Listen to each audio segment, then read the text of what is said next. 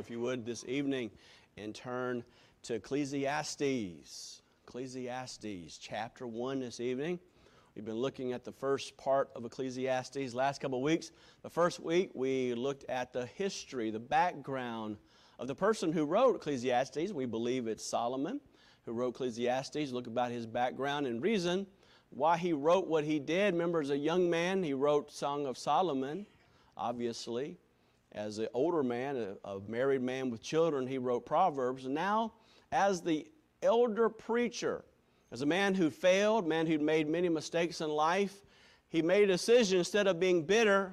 That's how the devil wants you to end your life. He wants you to be bitter, divided, depressed, discouraged, and destroyed. Do not let the devil do that to you. That's exactly what he wants you to do. But instead of being bitter, he was broken. How do we know he's broken? Because God used him to write the Word of God. If he was bitter, he wouldn't be writing these through the inspiration of the Holy Spirit. He was broken over his sin, and he wanted to share some things. Before the end of his life, which was coming very close, he wanted to share some very important things, and that's why he wrote, I believe, on the inspiration of the Holy Spirit, Ecclesiastes, this preacher. And we looked at the first several verses. We talked about his favorite word, which is vanity. And vanity doesn't mean being vain or proud of yourself, or in that sense, it means nothingness. The Bible says that life is a vapor. It appeareth for a little time and vanisheth away. A few cold days, very few cold days we get down here in north central Florida, we can blow our breath and see a little bit. Get more of that towards North Carolina, a whole lot more towards Michigan and where some of you folks up there in great north white tundra place. Get more of that up there. But down here, don't get that. But more you probably see out of your exhaust in the back of your car. You see it for a little bit. It's there. Then it's gone. That's how life is. And he says life is basically nothing. It's meaningless. And he uses this term nearly 37 times, uses it in verse 2 5 times. And he's basically writing this from a perspective, as I said, a person who's under the sun. That's his second favorite phrase that we find in verse 3. Verse 3, what profit hath a man of all his labor which he taketh under the sun? So he's writing from a perspective of a person who's a natural man living his life outside of the will of God, outside of knowing God. And we said life outside of God is meaningless. Life outside of God is meaningless. There's no purpose really in life. What's the purpose of getting up, going to bed, going to work, doing the same thing over and over and over and over, to die, to go to a devil's hell forever and ever and ever? Life without God is meaningless. And so that's how he's writing this perspective. And so we're going to continue down this path, and he's going to give more examples why life without God is really meaningless. And we know he concludes this whole book by saying, fear God and keep his commandments. That's the most important thing. So let's read this evening, Ecclesiastes chapter 1, verses 8 through 11.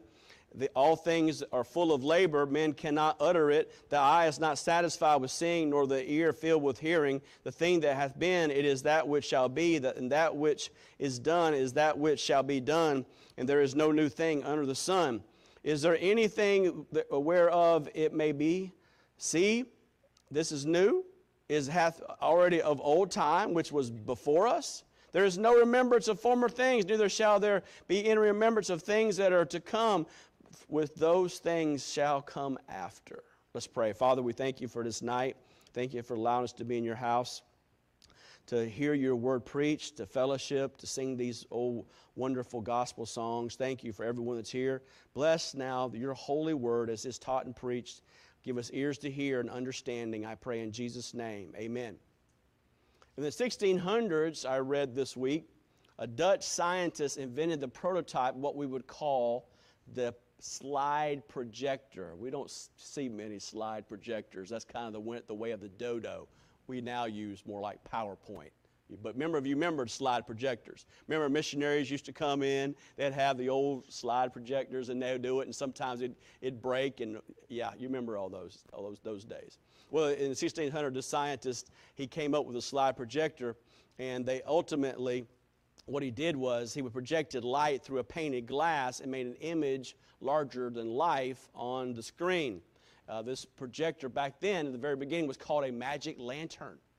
Well, you know how things progress. Not too long after that, in the Globe Theatre in London, this magic lantern was used to create special dramatic images by reflecting that light off a mirror and to the screen through a smoky air. And so these images would seem to be alive, and it created a dramatic sensation. And of course, when you have something like that, you're always going to have some people try to use it. There was a guy use it for ill gain. There was a guy by the name of Jan Chopra. He was famous for using the smoke and mirrors to claim he was bringing up spirits from the dead. And he used this magic lantern to deceive audiences and even royalty. In the 19th century, the illusion was popular for fortune tellers. It was used at amusement parks. And we call it today smoke and mirrors.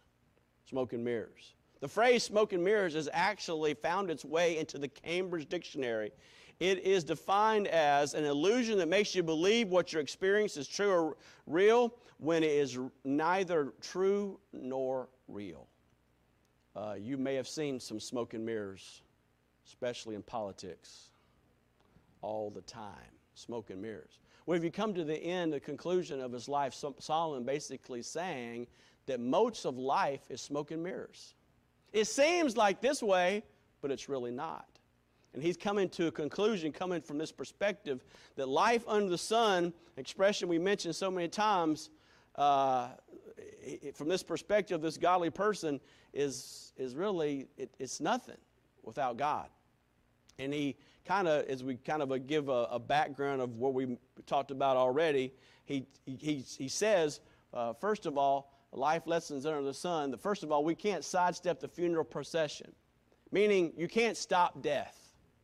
Do you know any way to stop death? Do you know anybody that's 500 years old? Do you know anybody who's 200 years old? Do you know anybody who's 150 years old? Do you know anybody 125 years old? How many 100-year-olds do you know? You know one, Miss Peggy? How many of you know two people? Or three or four?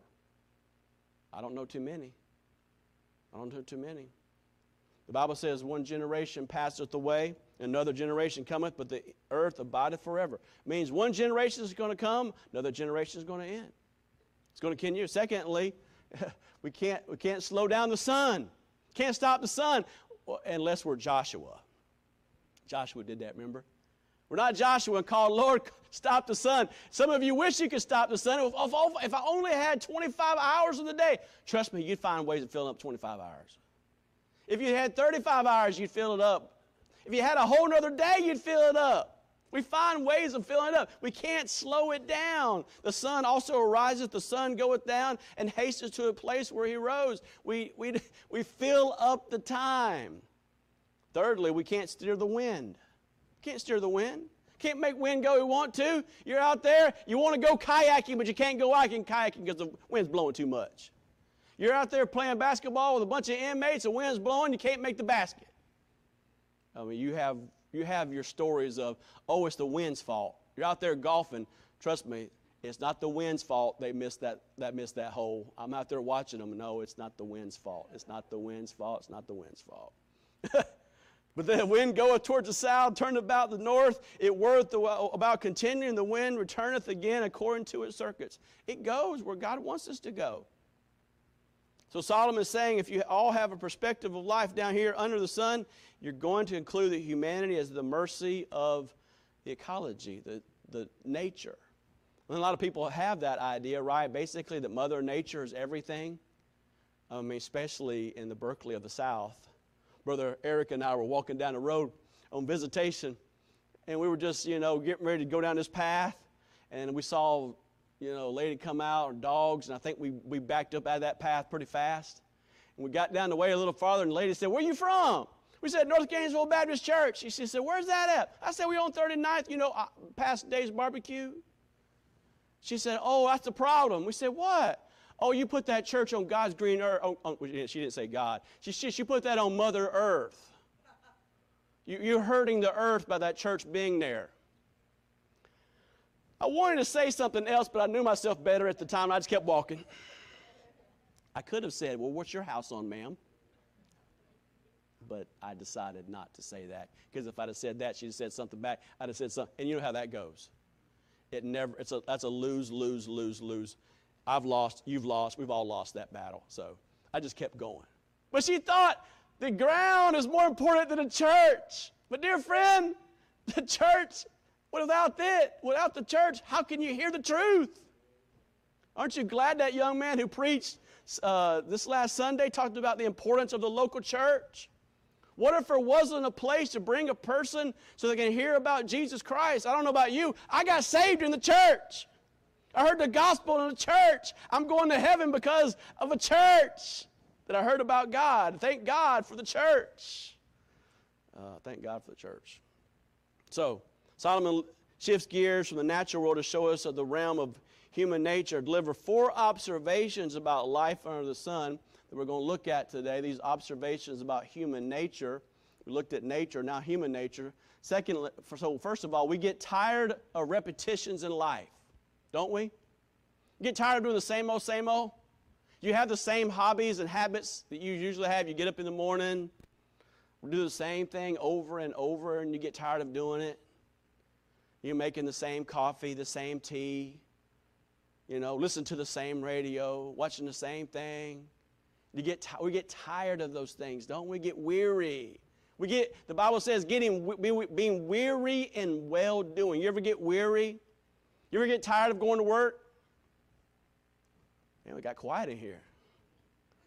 You ever get tired of washing the dishes, ladies? I don't hear any man say a word. Yes. Brother Angoni says, yes. Tired of doing the laundry? Tired of vacuuming? Tired of dusting? You tired of doing the same thing over? You tired? Hey, I was out there Friday. I blew the entire church parking lot off. Next day I came out. All the leaves were back. They had the indignity of coming back after I just blew them all off this parking lot. They came back. How dare they? You know what? It needs to be done again. Summertime's coming, men. Going to cut the grass. I got about 4 or 5 more months, and my cutting grass days are starting all over again at home. My son's going to be gone. I think I might buy a better mower.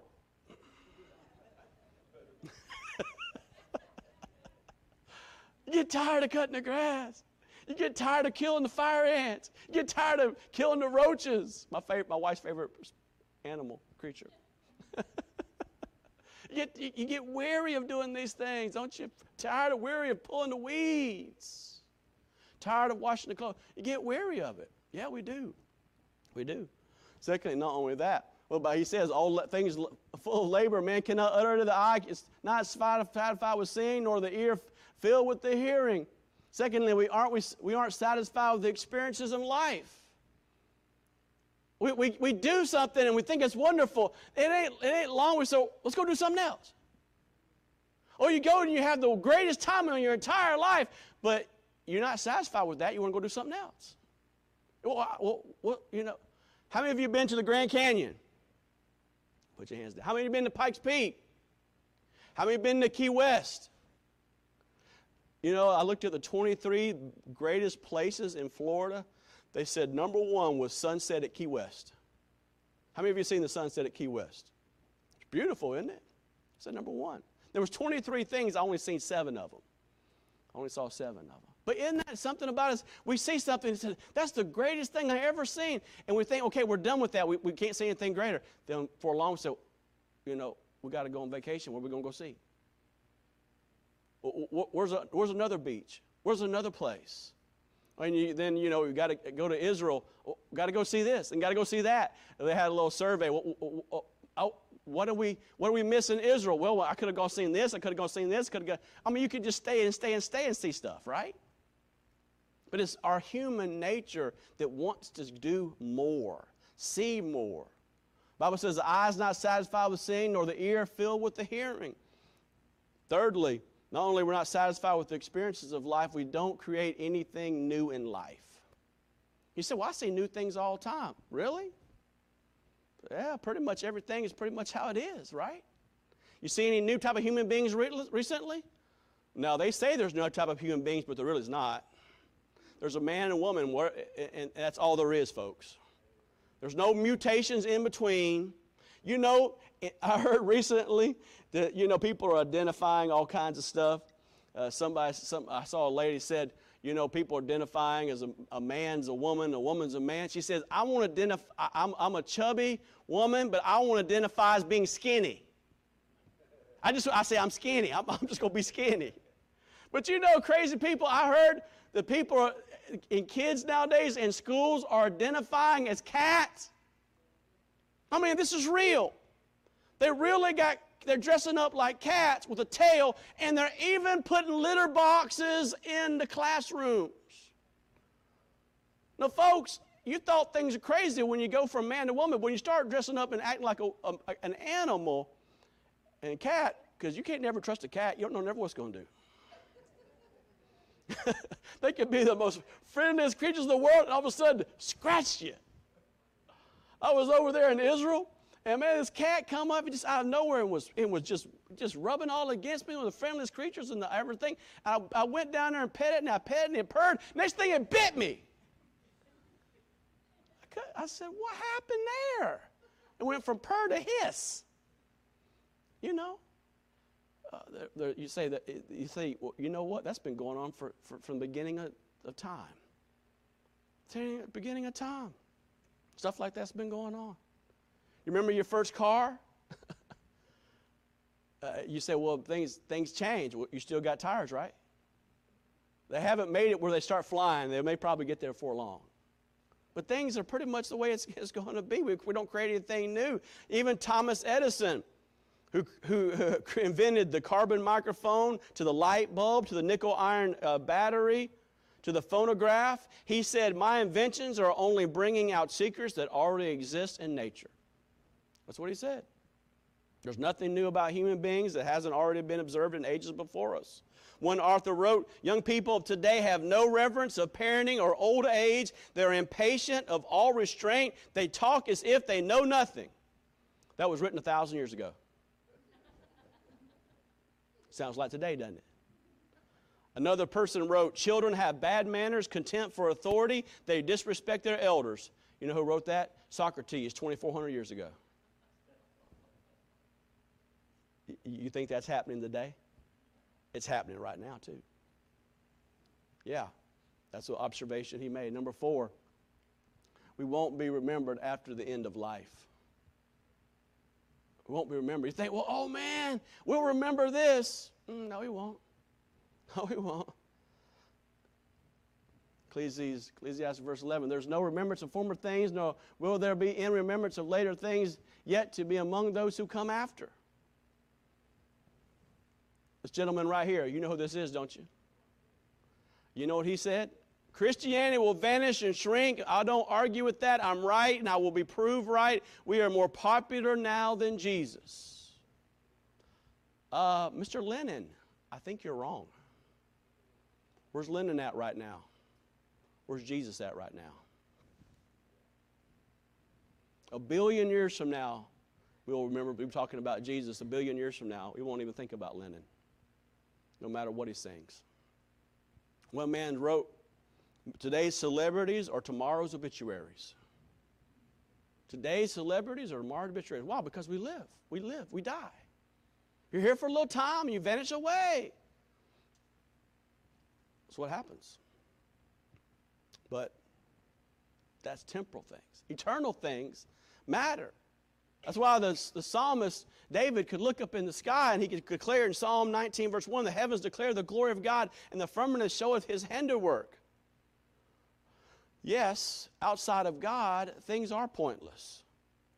One atheist philosopher said, we stand on the shore of an ocean crying to the night and the emptiness. Sometimes a voice answers out of the darkness, but it's a voice of one drowning. And the moment the silence returns. Well, if that is all you have to look forward to, then why even live? Why even live? But that's life outside of God. But the person who knows Jesus Christ, knows God, everything is going to be new. We're looking for new stuff. We're going to have new stuff. We're going to have a new name, Isaiah 62. We're going to have a new heart. When you become a Christian, you have a new heart. We're new creations in Christ. Therefore, if any man be in Christ, he's a new creature. Old things are passed away. Behold, all things become new. Life is new. Life is different. We have a new song. We have a new home. We go into a new place where there won't be any weeds.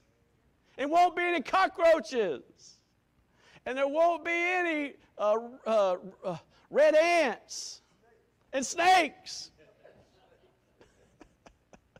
Brother Eric, he'll be thanking God every day. No snakes. No snakes or spiders or scorpions. We're going to have a crystal river. The pavement's going to be gold. And Jesus Christ right now is preparing us a mansion, each one of us. Oh, Brother George, you won't have to repair anything, brother. Won't have to fix anything. Won't have to paint anything. Won't have to if you live in Florida, every so often you're going to kill some mold, right? You ever killed any mold down here? Yeah, you killed in mold all the time because we're down here in the tropics. Yeah, that's all going to be done. We're going to have a new home. We're going to have a new life. We've been given a new name. We have a new song. It's new. I will never be forgotten. Yeah, we won't be forgotten. The Bible says about heaven, eyes have never seen, or ears heard, nor heart of man have imagined what God prepared for those who love Him. He's not going to forget us. He's not going to betray us. We have purpose in life. Life has meaning for a Christian.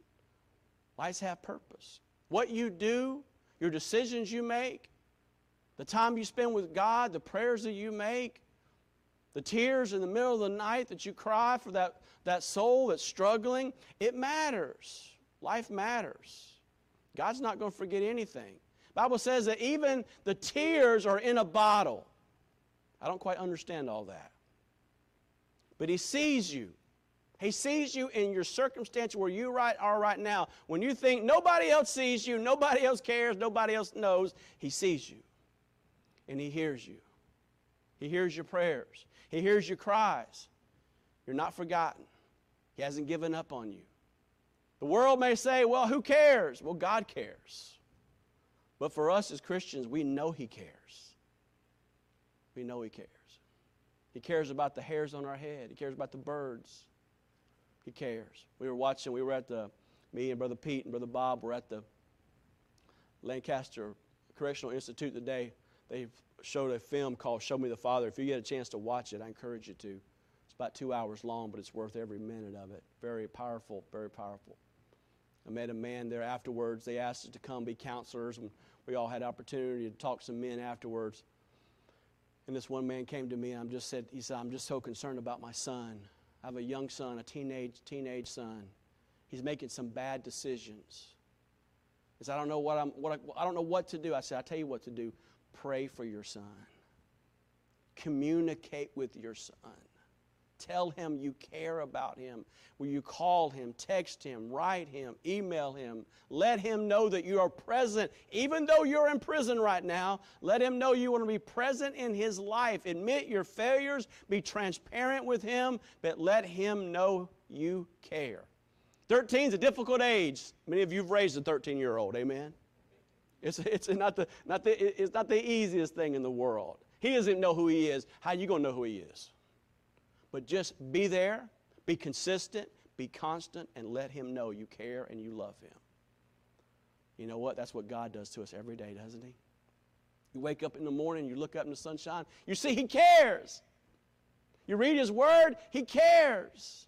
You hear the Word preached, you read the Word, you see what He's done for you. The earth screams that He cares for us. And you know what you need to do every once in a while? When you get down, you get sad, and life seems unfair, just list out all the things that God has done for you. The old song says, count your blessings, name them one by one. What has God done for me today? Well, first of all, you woke up, right? You got up out of bed. For some of you, maybe you weren't in pain this morning. We're usually in pain. Or maybe not as pain as bad as you were yesterday. Thankful. Thankful you're not in the hospital, aren't you, Brother Chuck? Thank you're not in rehab. Amen. Thankful we didn't have to stay in prison today. They let us out. Thankful we had nourishment. Thankful we got a roof over our head. Thankful for air conditioning in Florida. Imagine life without it. Just think about the many things that God has done for you. And that will turn that frown upside down. Be thankful for life, because God Himself is the giver of life. We have life and opportunity. And even today, we still have freedoms. We still have freedom. Freedom to go to a prison and preach the gospel. Freedom to go down to the University of Florida and pass out a tract. Freedom to be in here in this house of God and preach the gospel and open the Bible. We still have these freedoms. And while we still have these freedoms by the grace of God, let's use them. Let's use them, because there might be a day when we don't have these freedoms. But today we do. And thank God for today. Father, we thank you for your goodness. We thank you for your grace. We thank you for the abundant mercy you've showed upon us, Lord. You showered with so many things. I pray, Lord, today you'd help us to be thankful. Help us to be grateful. Help us, Lord, to be content. Well, the Bible says with food and raiment, let us therefore be content. Lord, you've given us so much. You've given us so many things. You've helped us. You've guided us. You've directed us. Lord, thank you for the many blessings you bestowed upon us. Maybe this evening you've gotten here, you've been discouraged. Maybe things in your marriage, things in your finances, things in your life, troubles and trials you're going through, maybe nobody else knows about. Maybe you walked in here feeling lower than a snake's belly, maybe like a zero with a rim rubbed out. Feel like just nothing matters and nobody cares. And, oh, dear friend, may we be reminded that God cares about us. Yes, outside of Christianity and God, it seems meaningless, but with God, there is meaning, there is purpose, and there is hope. I hope today that every one of you knows Jesus Christ, your personal Savior. And if you don't, I pray that you'd come to see myself, my wife, Brother Pete, someone else. We could show you from the Bible how you can be saved. But as we're most of us Christians here, and as the piano plays, maybe your heart's been discouraged this evening. Maybe you're downtrodden about some news you heard tonight or today. Maybe you got bad news. Maybe someone said something, someone did something, and things aren't looking quite the way you thought they would be. You say, preacher, I need it tonight. I need to be reminded of what God has done for me. I need to be reminded how good He is and what He's done and the many blessings He's bestowed upon me. Would you pray for me that I would be encouraged? That I wouldn't forget what God has done, that I wouldn't focus on the negative, but I'd focus on the positive and all the blessings He's bestowed upon me. I need to be encouraged. I need to look at what God has done, not look at what hasn't been happening in my life. Would you pray for me tonight? Anybody be honest tonight? Would you pray for me? Preacher. Anybody tonight? I'm struggling. Maybe discouraged, downhearted, been sad, depressed. Would you pray for me, preacher? God, help me. Amen. Someone else. I need encouragement. I need encouragement. Would you pray for me? Anybody else this evening? Amen. Let's stand to our feet this evening. If God has spoken to your heart, you want to come to this old altar and ask God for help. Things aren't going the way you want them to go. Would you just cast your burden on the Lord? Let Him sustain you. Maybe it's your marriage. Maybe it's your finances. Maybe it's some other personal issue with someone else. You're struggling. Dear friend, go to God. The Word of God, it has the answers. Trust Him. You trusted Him to save you. Now trust Him in the very details of life to get you through the troubles that are before you.